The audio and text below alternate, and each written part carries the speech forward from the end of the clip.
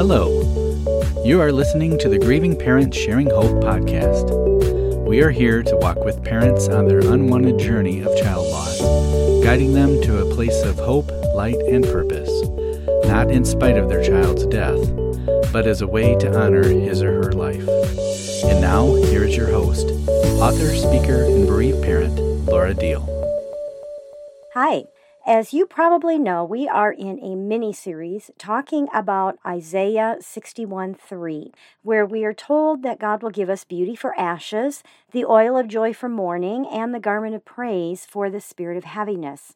Last week, I had Pat Wentworth and Carol Kiefer join me to talk about the oil of joy for mourning. And I want to spend another week talking about this, especially as God showed me something about this that I have never realized before. Let's start and work our way backwards. What I mean by that is let's talk about the word mourning when he says the oil of joy for mourning.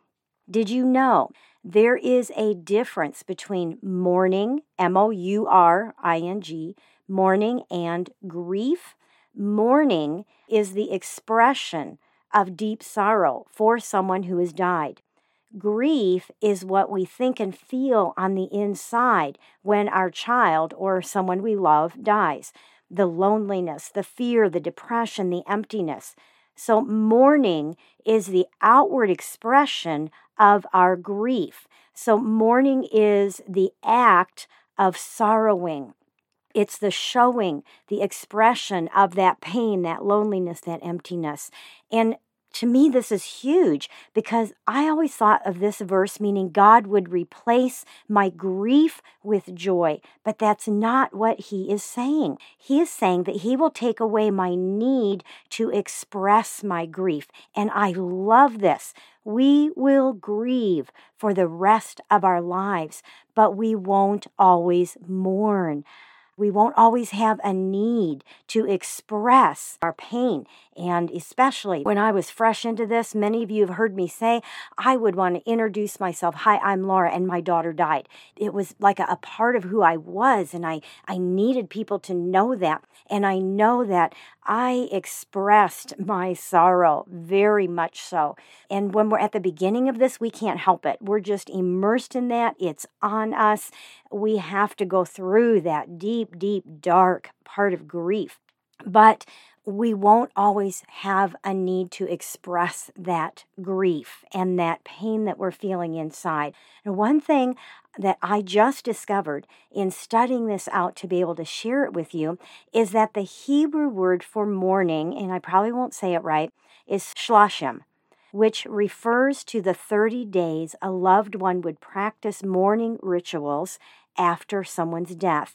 And this includes reciting what is called the Mourner's Kaddish. And I want to read part of it to you. They will say, this is part of it, may his great name be blessed forever and to all eternity. Blessed and praised, glorified, exalted and extolled, honored, adored, and lauded be the name of the Holy One. Blessed be he, beyond all blessings, hymns, praises, and consolations that are uttered in the world. Like I said, that's just part of the prayer, the Kaddish. The entire prayer, though, never mentions death or dying. And this is the prayer of mourning that they repeatedly say during these 30 days. But instead, this prayer proclaims the greatness of God. And by reciting it, mourners show that even as their faith is being tested by their loss, they are still affirming the greatness of God. Which leads me to talk about how we're told that God will give us the oil of joy for our mourning. And this is another thing that was a new thought to me. We're not told he will give us joy. He will give us the oil of joy. And I really think there's a bit of a difference here. Oil is something that's poured out. It slips in, it spreads out, it fills in cracks and holes, and oil represents the Holy Spirit. We are given God's spirit of joy. It just kind of comes in and fills us in those empty places. It can fill up the cracks and shattered places of our heart. We don't have to conjure up our own joy. We rest in His joy. We rest in the Holy Spirit who's in us to pour in that oil of joy in us. The Holy Spirit lives in you, and that means the seed and the fruit of joy is in you. It's in me. Righteousness, peace, and joy. Jesus tells us that's the kingdom of heaven. Righteousness, peace, and joy. That is His kingdom. And those are all in the Holy Spirit who is in us, which means joy is already in us. In Isaiah 61 verse 3, the Hebrew word for joy, and once again I probably won't say this right, is sason, which is often translated in Scripture as our word of joyfulness or gladness.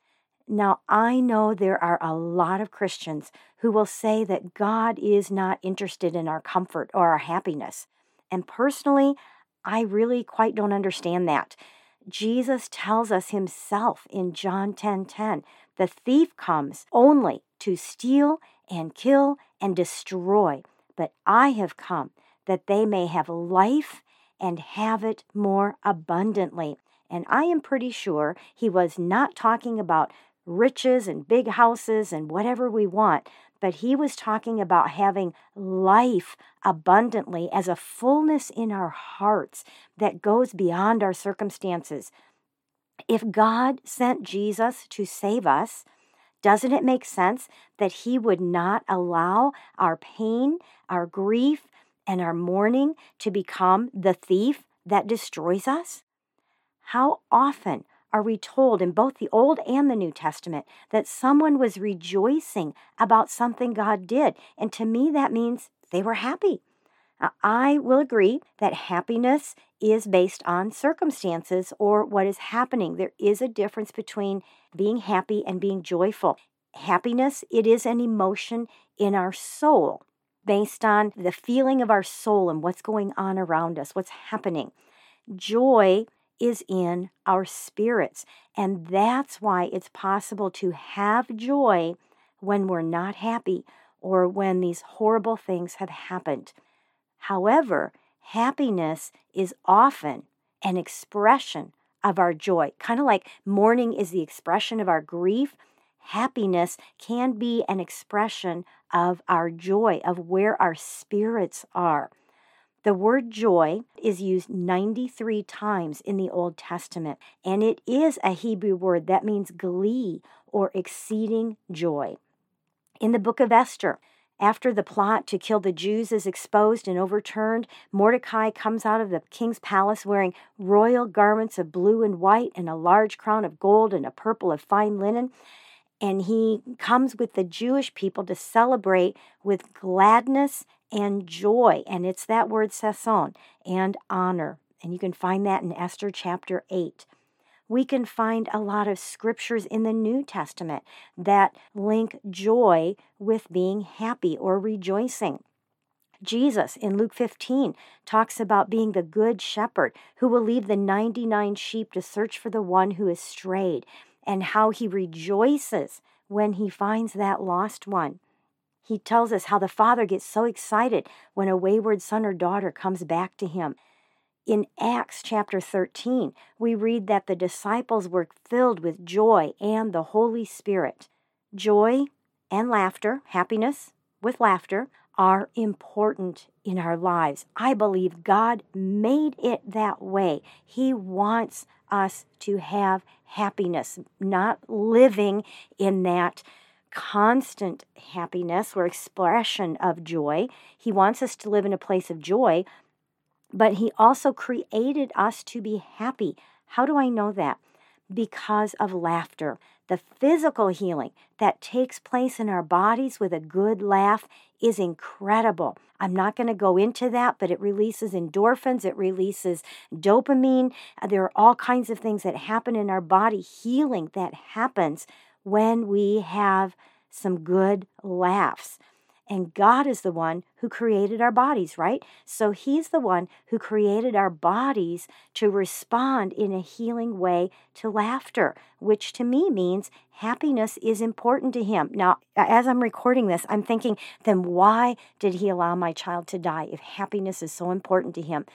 I can't answer that question, but what I can tell you is there is still joy and happiness on the other side of this darkness. I'll talk a little bit maybe about how this works, okay? Let's keep going here. Psalm 2 verse 4 says that God sits on His throne and He laughs.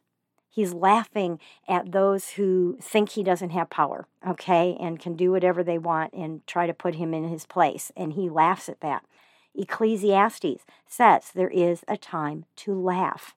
In Job chapter 8, we read that He will fill your mouth with laughter. I already said this, but I'm going to say it again. I'm not telling you this to say that we are to live from a place of happiness and laughter with our child gone. That is impossible.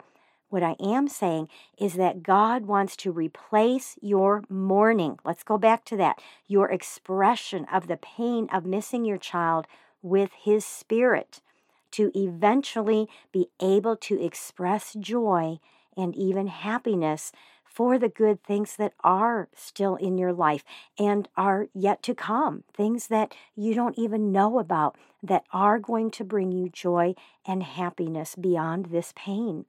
I think the first step we need is to even believe that having joy in our lives again is possible. And then we have to want it back into our lives. I know that can be hard because we feel like, how could I ever want to be happy when my child isn't here? Well, because your child is ecstatically happy now.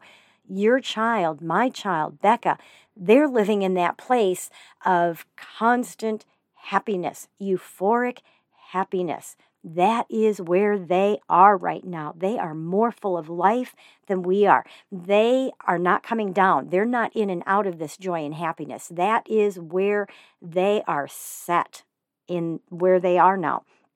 And so when we look at that, I don't have to feel guilty that my child isn't here to enjoy life and to be happy again. They are in a better place of happiness, more than what we can ever experience here on this life. So it's okay for you to move in this direction and to even want to have joy in your life again and to want to have moments of happiness that express that joy in you, in your spirit. I personally could not see myself living out the rest of my life, just living in the shell of my body, waiting to die to go be with Becca. I had to do something to get myself out of that place. And joy comes from a place of hope. Proverbs 10:28 says, the hope of the righteous brings joy. So that's where it starts. And once we have that foundation of hope and believing that it is possible, we build on that by leaning in to still trusting Him. And I know for a lot of you that is a scary thought and maybe something that you have told yourself, I'll never trust Him again because He took my child. Don't give in to those thoughts, because placing our trust in God does bring joy. We need that. We have a God who loves us more than we can imagine. Yes, He does. A God who is more powerful than we can comprehend. He is, and who has promised to help us if we put our trust in Him. So settle it in your heart that God wants to help you. Psalm 40 verse 4 says, oh, the joys of those who trust the Lord. You have to get to the place where you choose. I don't understand why He is allowing me to go through this kind of dark pain that's beyond what I can express, that I can put into words. I don't understand it. I'm angry because He didn't stop it. But God, You're bigger. I need You to get me through this, and I'm going to trust You to get me through this. Maybe not trust Him to understand the why, but to trust Him to get you through, and to trust that when you get to heaven and you're with your child, you will understand the why, or the why just is not going to matter anymore. Joy flows from a deeply rooted conviction that not only does God cause all things, He does, He will cause the horrible things in your life to work together for good. That's a miracle. That's something only God can do. And I didn't know how that was going to happen. It was like, how are you going to do that, God? How are you going to take something as horrible as the death of my child and work it into something good in my life? And He has. And I've known dozens, if not literally hundreds of other bereavers who thought the same thing. And when they leaned into trusting God to get them through to the other side of this darkness, that they did discover there were good things on the other side of this. So, like I said, joy flows from a deeply rooted conviction that not only does God cause all things to work out for something good in our lives to those who love Him, but also in that joy is a sense of delight that God can cause our heart to smile, even if the things on the outside seem to be falling apart. It's a deep sense of pleasure, delight, gladness and well-being, contentment that is independent of circumstances or what is happening. We know God has the final word, and that final word is good. The final enemy to be defeated is death itself, and that is something to look forward to and get excited about, especially as a way to replace our mourning, our expression of our deep sorrow. Instead of the outward expression of missing our child, we can carry the outward expression of our excitement to see them again, our excitement to know, like it says in the scripture, death, where is your sting? Where is your victory? It stings now, but that scripture goes on to say that it is in eternity. It is when we get with Jesus that the sting will be totally eliminated from our lives. And that is something to be happy about. Can you start to see how it is possible for God to give us the oil of joy for our mourning and heavy grief? We can choose joy. Jesus says in John chapter 15, verse 11, that He wants our joy to be full, complete, even overflowing. In John 17:13, we read that Jesus wants the fullness of His joy to be in us. As I said earlier, and I said last week, joy is on the other side of this darkness. If we don't get it here, we will get it over there when we join our children, because death is not the end. It is not the final word for us or for our children. It is possible to have joy and even happiness in your life again. God has joy for you because He has the Holy Spirit for you. It's up to you to want it and to open the door for Him to release it into your life, into your soul, from your spirit. It doesn't usually get dumped on us. I wish it was, but it's part of the journey. It's something we grow in. It's a process. Joy is in us because His Spirit is in us, but it has to be cultivated and grown. Like a seed has to be nourished to grow. It's a seed in us. It is something that grows a little at a time, just like a seed that's been planted in the ground. And I find it interesting that Galatians 5 talks about the fruit of the Holy Spirit. To me, that shows it's a seed planted in our heart that we have to grow and cultivate. Growth happens a little at a time. It's so slow that you don't even see it happening, but at some point, we suddenly notice that growth has happened, that joy is growing in our lives. It's something we reach for. We cultivate it. We nourish it based on a choice of wanting and needing to have this back in my life. And we can even have it at a new level that we've never experienced before. We get to choose what we believe.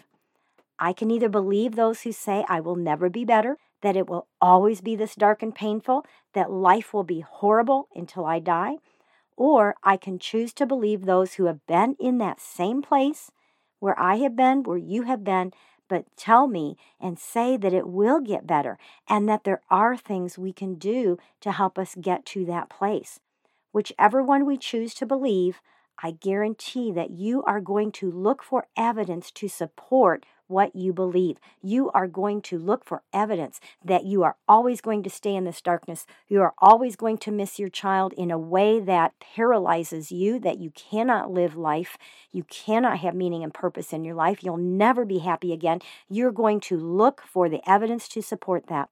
But if you choose to believe that somehow, I don't know how, but Laura's done it. She's telling me I can do it. She's telling me other people can do it. I've heard from other bereavers who have gotten there. Somehow I can get there too. And you will start looking for evidence to support that. And that means whatever you look for to support what you believe is the direction you're going to go. That makes sense, right? I want to read a scripture to you that the Lord led me to it this morning, like within an hour of recording this. It's in Galatians 5, and I'm going to start with verse 16, and I'm going to read it from the Passion Translation. It says, "Let me emphasize this.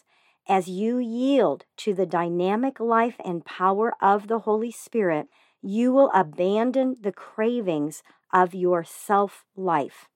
When your self-life craves the things," now this says, "that offend the Holy Spirit, you hinder him from living free within you. And the Holy Spirit's intense cravings hinder your self-life from dominating you. So then, the two incompatible and conflicting forces within you are your self-life of the flesh and the new creation life of the Spirit. But when you yield to the life of the Spirit, you will no longer be living under the law, but soaring above it." That, my friends, is quite the verse. That to me is incredible, because what this is telling me is exactly what I'm talking about. If I choose to give into my flesh, if I choose to give into and wallow in, and I want to be a victim of what has happened to me, a victim of the fact that my child died, if I give into that, then it conflicts with the Spirit who is in me that is craving to set me free from that. The Holy Spirit is craving to give me joy and peace back in my life again. And these two things are fighting in us. And when we choose to give into the soul, when we choose to give into wanting and staying in that place of darkness, it keeps the Holy Spirit from being able to set us free and to bring that joy and the things that we so desperately need into our lives after the death of our child. But when you yield to the life of the Spirit, when you yield to that seed of joy that is in you through the Holy Spirit, when you lean into the Spirit instead of leaning into the soul and the flesh, you feed your spirit instead of feeding your soul. You feed yourself strength and hope instead of feeding your soul darkness and depression.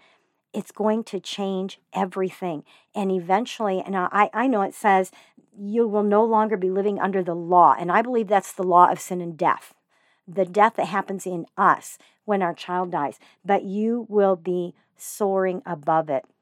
And I know it's like, I'll never soar again, but you might. You just might. You never know.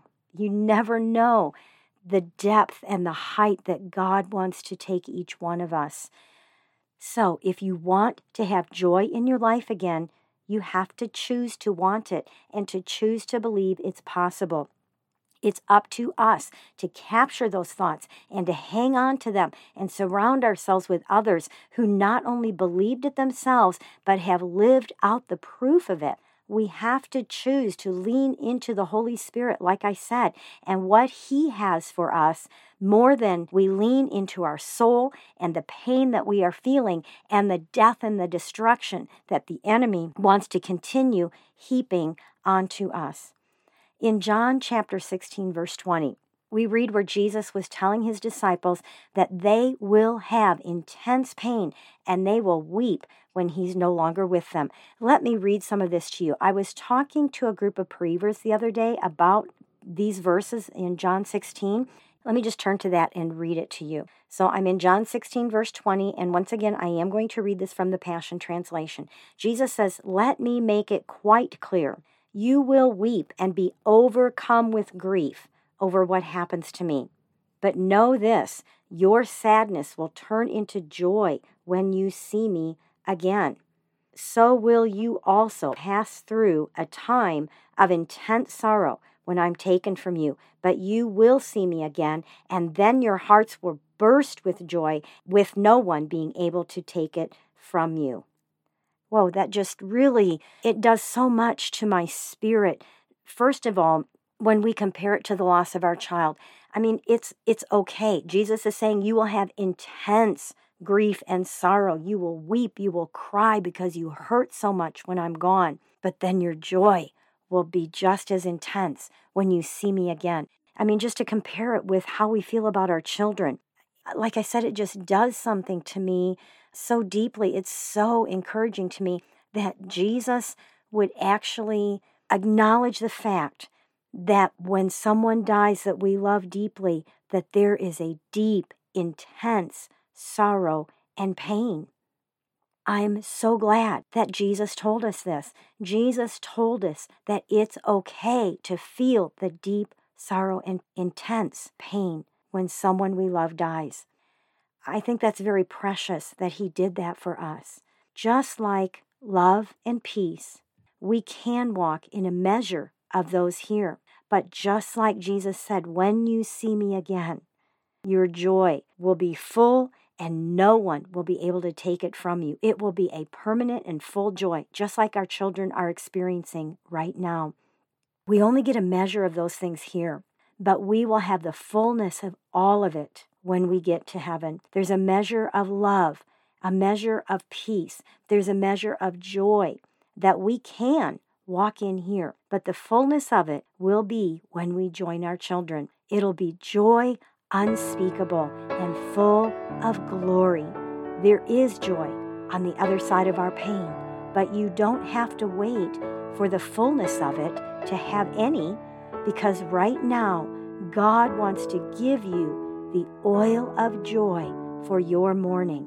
May your shattered heart be filled with that oil of His joy. Many of you know that since February of this year, I have been on a health journey. I recently did a live webinar called Hope for Your Health After Child Loss. Now, if you missed it, the replay is no longer available, but you can still catch the summary of what I shared by going to gpshope.org/health. And you can just read through that page there and see what you think about it. See if it's something that just kind of tugs at your heart. If you're in the same place that I was when I started this health journey that I am now on. I have also started a group that is just for bereavers who want to have others to connect with, who are working toward becoming more healthy after letting ourselves go in our place of grief. We just don't care. We don't take care of ourselves. And then our body kind of starts to turn on us about the time that we do care. And so I wanted us to be able to connect with each other. I didn't want it to be a Facebook group. So it is on what is called GroupMe, GroupMe, GroupMe. It is a phone app, but you can also use it on your computer. And it doesn't have to be a smartphone to be able to be involved in the chat. You can't do pictures and those kinds of things. But even if you don't have a smartphone, you can be part of this group. We can chat. We can share tips. We can share recipes. We can ask each other questions. We can share our victories and our struggles and cheer each other on. I think it's good to have a place where we understand the extra struggle it is to move toward health within the ups and downs and the dates and the things that are now just part of our lives within the grief of losing our child here from earth. So if you would like to be part of that group, you're going to have to let me know by sending me an email so that I can get you connected in there. So let me know, send an email to Laura, Laura, @gpshope.org. GPSHope.org. Just let me know you want to be part of that group me, part of that health group for bereavers, and I'll get you in there. Let's go ahead and move to our birthday segment. Dustin Clements was born on October 26th and left us at age 21.